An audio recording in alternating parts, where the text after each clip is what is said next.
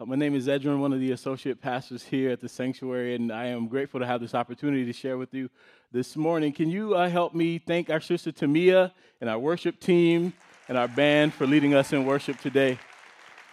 Tamia, you're such a gifted singer. You sang my sinuses down this morning. Uh, so all congested, and you brought all of them down, so thank you for your gift. We are in week 4 of a series that we're calling Beautiful Outlaw, based on the book by the same title by a guy named John Eldredge. Many of our life groups will be studying this book. We have some available for sale at the welcome desk. We'd encourage you to grab a copy or grab it on Kindle or Amazon if you subscribe to those. We would love for all of us to be reading the book, following along in the sermon series. And if you've missed any of the messages, we would encourage you to go to our podcast on iTunes, just search for Sanctuary Covenant Church, and follow along in that as well. The messages will in some ways build on top of one another. We're going to jump right in this morning because we also want to celebrate communion together before we head out this morning. And so I want to ask if you have Bibles to turn to Luke chapter 11. Luke chapter 11, beginning with verse 37, we're going to read there. And we're going to read today from the New Living Translation. Luke chapter 11, verses 37 through 54, actually. Here's what the word says. As Jesus was speaking, one of the Pharisees invited him home for a meal. So he went in and took his place at the table. His host was amazed to see that he sat down to eat without first performing the hand-washing ceremony required by Jewish custom. Then the Lord said to him, "You Pharisees are so careful to clean the outside of the cup and the dish, but you inside you are filthy, full of greed and wickedness. Fools, didn't God make the inside as well as the outside? So clean the inside by giving gifts to the poor, and you will be clean all over. What sorrow awaits you, Pharisees," Jesus said, "for you are careful to tithe even the tiniest income from your herb gardens, but you ignore the justice and the love of God. You should tithe, yes, but do not neglect the more important things. What sorrow awaits you, Pharisees, for you love to sit in the seats of honor in the synagogues and receive respectful greetings as you walk in the marketplaces. Yes, what sorrow awaits you, for you are like hidden graves in a field. People walk over them without knowing the corruption they are stepping on. Teacher," said an expert in religious law, "you have insulted us too in what you just said." "Yes," said Jesus. "What sorrow also awaits you, you experts in religious law, for you crush people with unbearable religious demands, and you never lift a finger to ease the burden. What sorrow awaits you, for you build monuments for the prophets your own ancestors killed long ago. But in fact, you stand as witnesses who agree with what your ancestors did. They killed the prophets, and you join in their crime by building the monuments. This is what God in his wisdom said about you. I will send prophets and apostles to them, but they will kill some and persecute the others. As a result, this generation will be held responsible for the murder of all God's prophets from the creation of the world, from the murder of Abel to the murder of Zechariah, who was killed between the altar and the sanctuary. Yes, it will certainly be charged against this generation. What sorrow awaits you, experts in the religious law, for you remove the key to knowledge from the people. You don't enter the kingdom yourselves, and you prevent others from entering." As Jesus was leaving, the teachers of religious law and the Pharisees became hostile and tried to provoke him with many questions. They wanted to trap him into saying something they could use against him. Let's pray. Father, we thank you for your word, for the gift of this time to be together. Would you guide us by your Spirit? Let us hear from you. Lord, we love you and we want to honor you. We want to know and encounter you in this place in Jesus' name. Amen. According to the website, thekitchen.com, there are 5 simple ways that you can guarantee you will be the best dinner guest ever. The first is to be on time or 15 minutes late. You have to know your host. For some hosts, being on time is what they expect and need. And for others, being 15 minutes late is what they expect and need. And so the first way to be the best dinner guest ever is to be on time or be 15 minutes late. The second way is to bring a small gift. You should always ask, can I bring something to share? But also bring a gift, perhaps a candle or a book you recently read or a jar of honey or a bottle of wine. Bring a small gift to say thank you for the invitation. The third way to ensure that you will be the best dinner guest ever is to toast your host and keep an eye on his or her glass. And so offer a toast to say thank you for having this event, and throughout the night, their glass should never be empty. You should make sure they are having a good time as well. The fourth way to make sure you are the best dinner guest ever is to ignore your phone. Unless there's an emergency call from the babysitter or you are Googling some trivia for Black Card Revoked, you should ignore your phone in order to be the best dinner guest ever. And finally, the fifth way to ensure that you will be the best dinner guest ever is to show the big three. Show enthusiasm.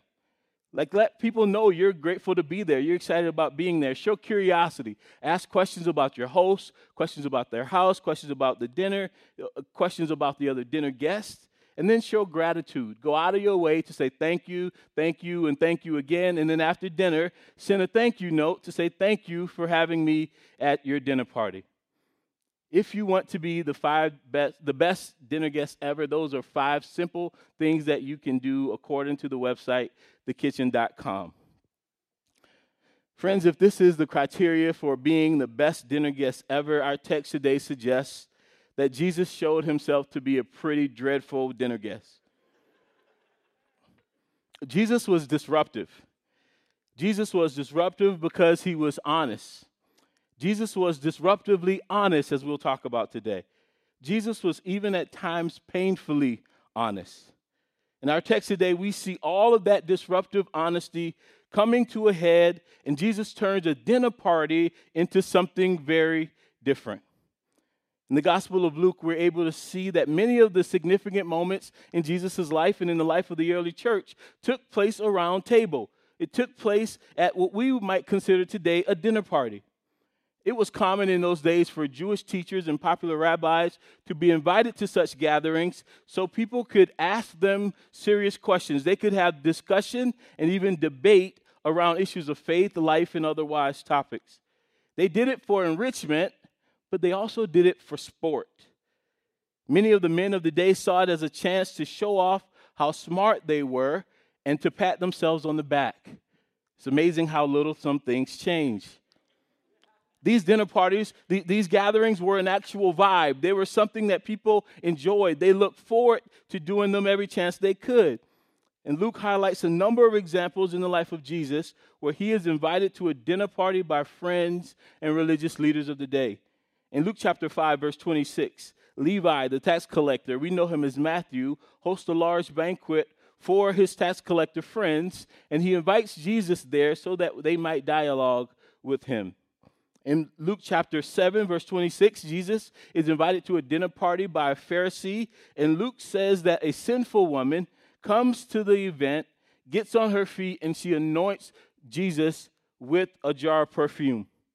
In Luke chapter 10, Jesus is invited to the home of his friends Mary and Martha, and they get into a little situation, and Jesus has to settle a dispute about whether it is better to be or do. Jesus found himself always at these sorts of gatherings. And here in our text today, Luke chapter 11, we see Jesus being invited to a dinner party and disrupting it, shutting the whole thing down because he chose to be honest. In this chapter, a Pharisee invites Jesus into his home, and Jesus comes in and immediately takes his seat at the dinner table. The host, being a good Jew, was surprised or perhaps amazed that Jesus sits to eat without taking part in the ceremonial hand washing that was the Jewish tradition.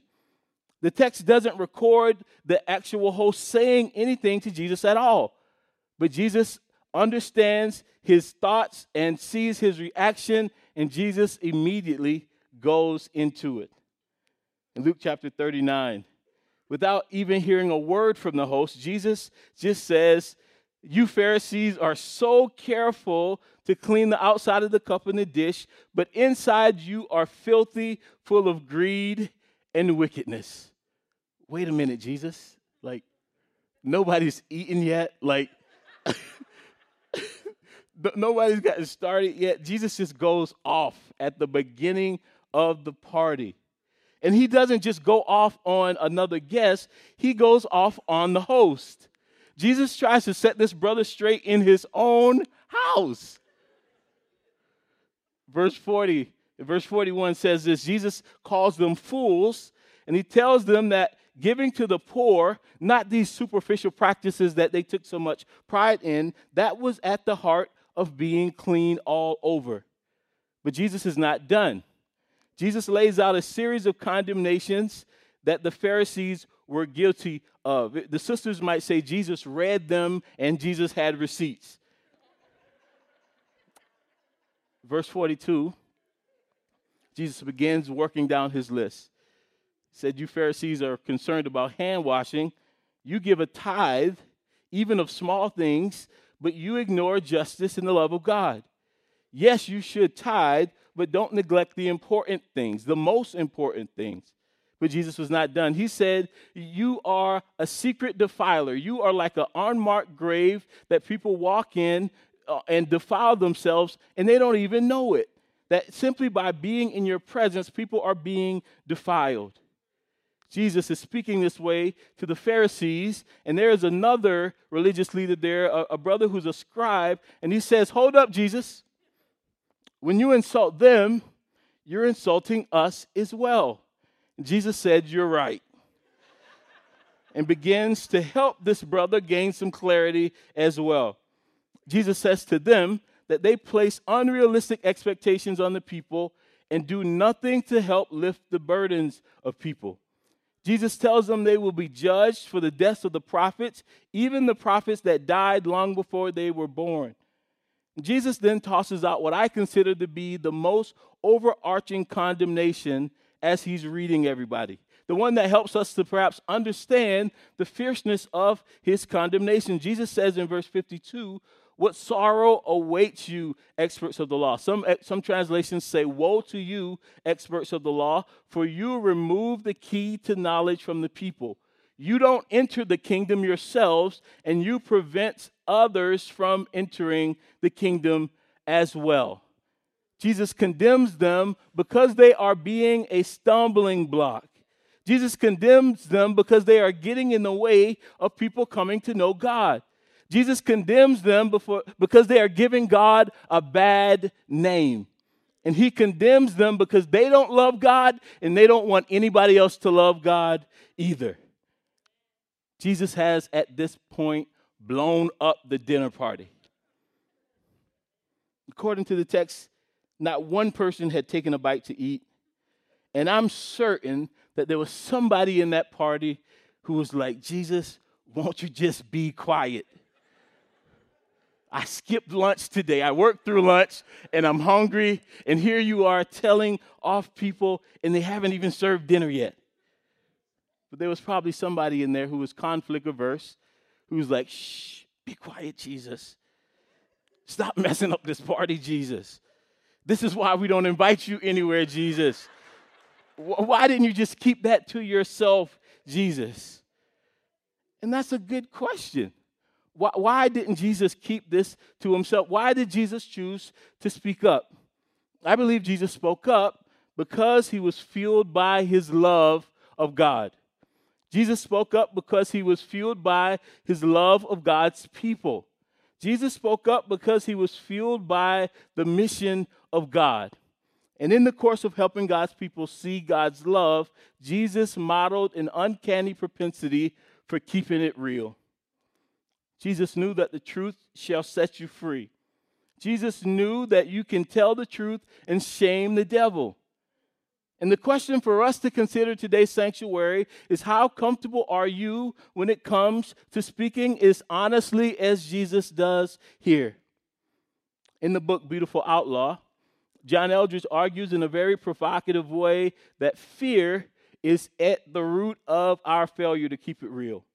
The reason we aren't honest with one another is because of fear. We fear tension. We fear backlash. We fear penalties. We fear being rejected. We fear that if I point out this issue, I'm somehow then responsible for fixing it. But here's the big idea of this entire message. Here's what you should write down if you're taking notes. If you love someone and you see something, you have to say something. If you love someone and you see something, you have to say something. This message today is a wake-up call to not just get us past our dishonesty, but even more, this message is entitled, is set to get us past our silence. Amen.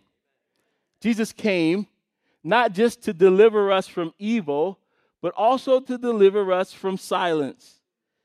Silence is pretending that you don't see what threatens to destroy someone or something that you say you love.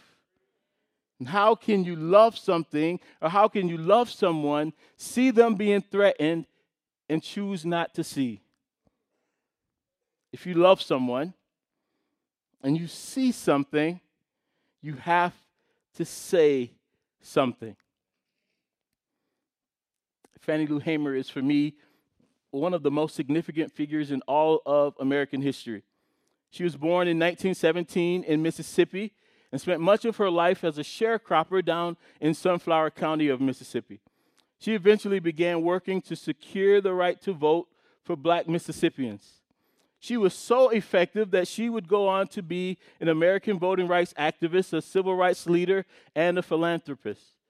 At the core of her life and her work was her faith in Jesus.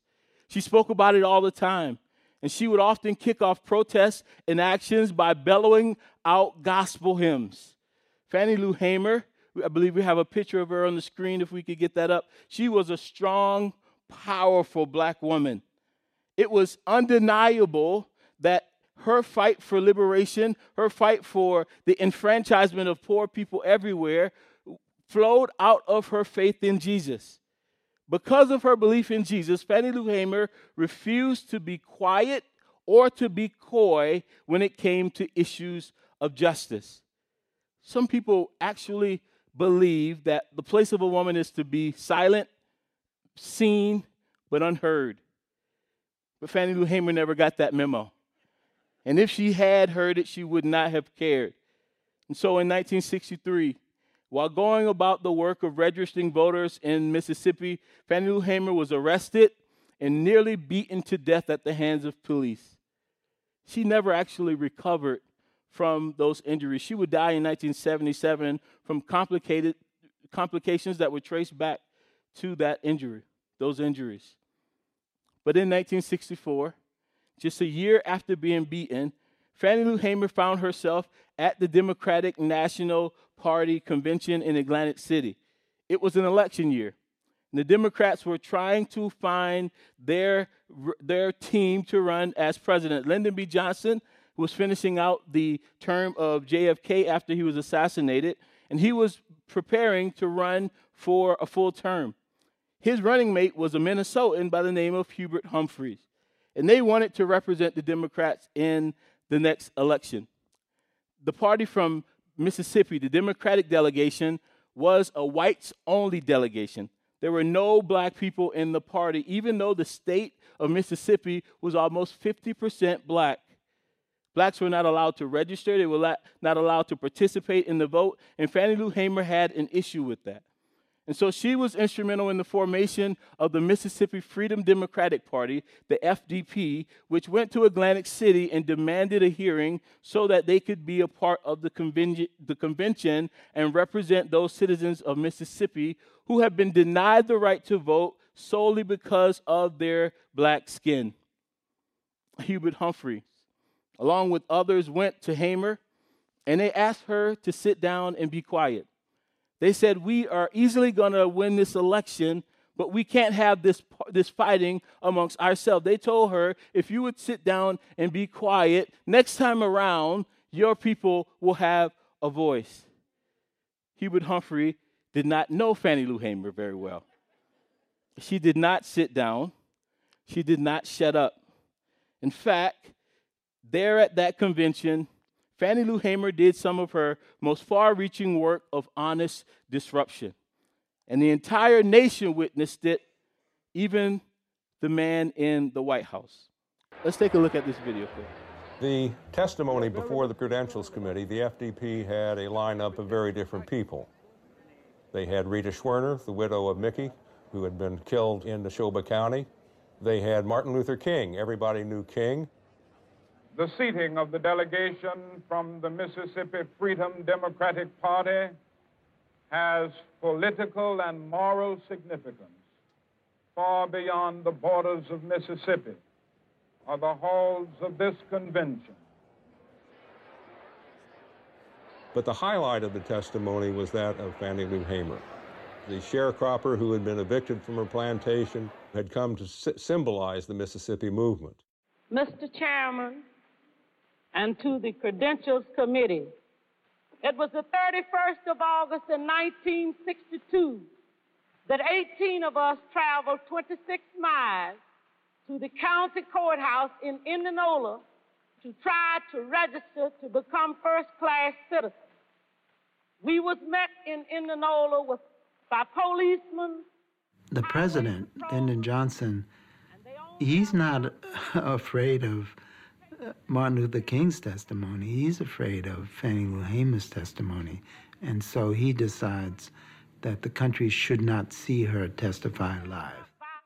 Johnson is in the White House, and he convened an impromptu press conference. We will return to this scene in Atlantic City, but now we switch to the White House and NBC's Robert Goralski.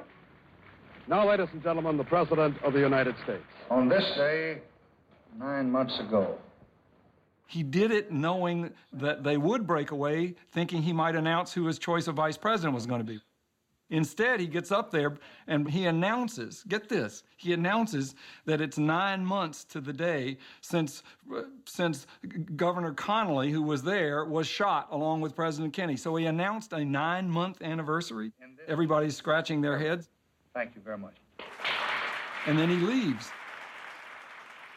And by that time, Fannie Lou Hamer's testimony was over.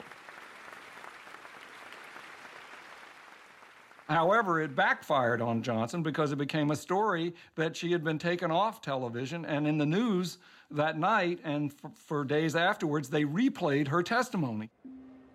I was carried to the county jail and put in the booking room.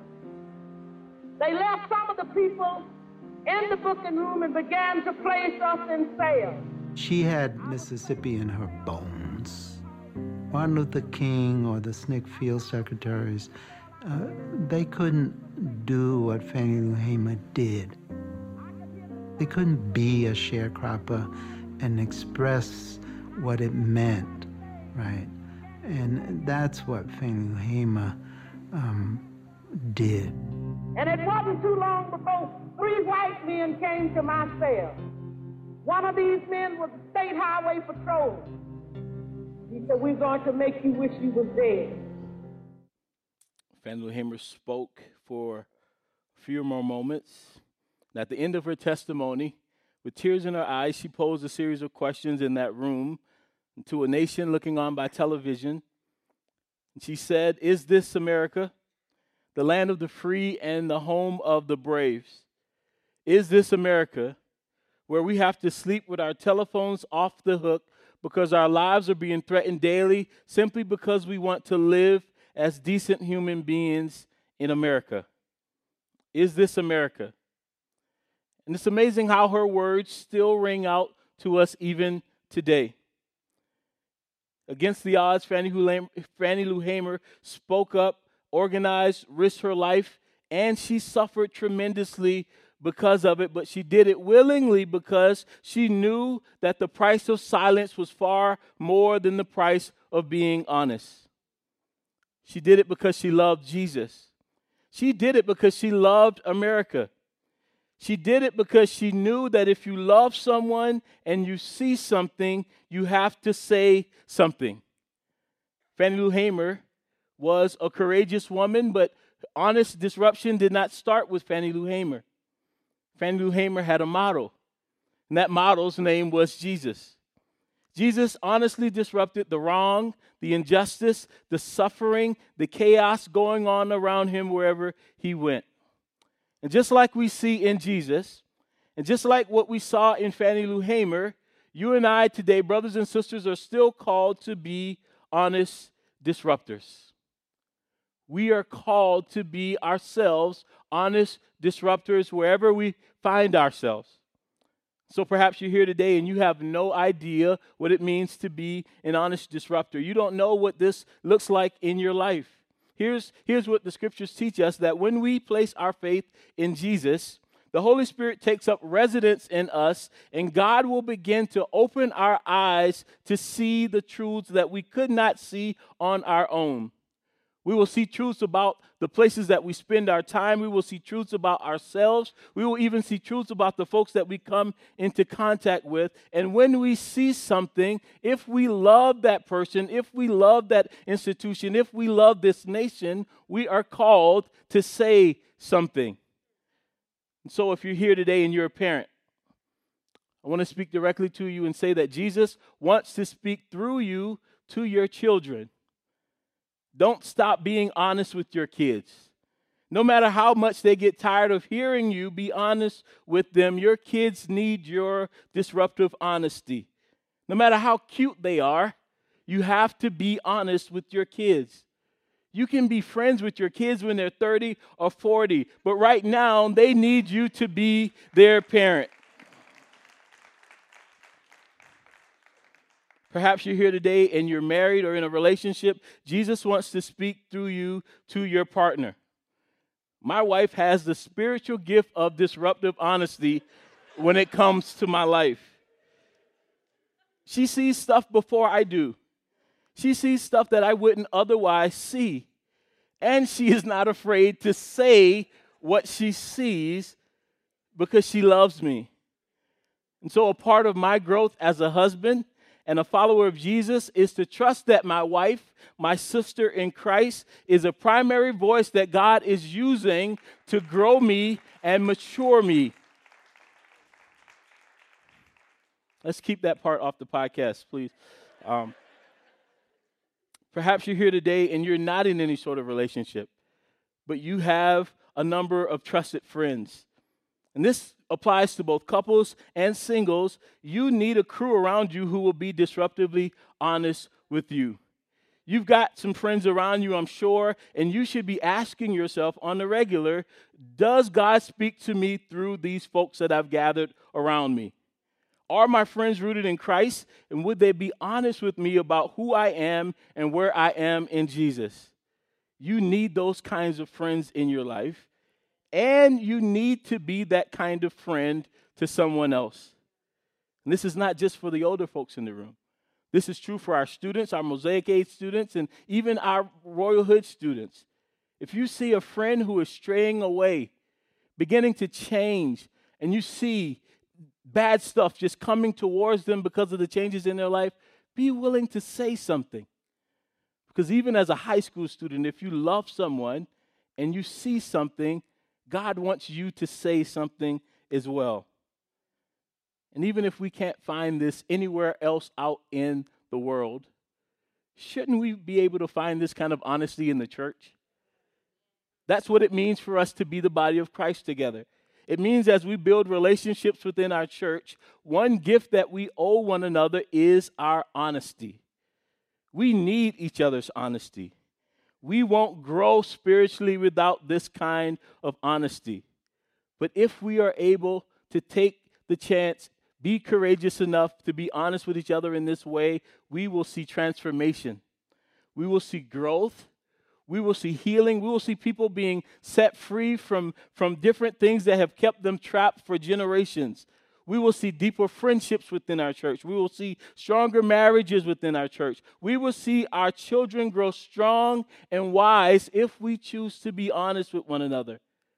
Not only will our church be different, this community will be different if we choose to be disruptively honest. And it begins by each one of us saying yes to this sort of disruptive honesty. Now I have to give a warning before I close. This is not an excuse to go out and rip everyone to shreds. That's not what I'm saying. For some of you, you don't even need to hear this message. You already share everything you have on your mind too frequently. You need to pull it back a little bit. But for the rest of you who struggle being honest with people, this is an encouragement to you to know that God speaks to you and through you, and the people around you need you to be honest.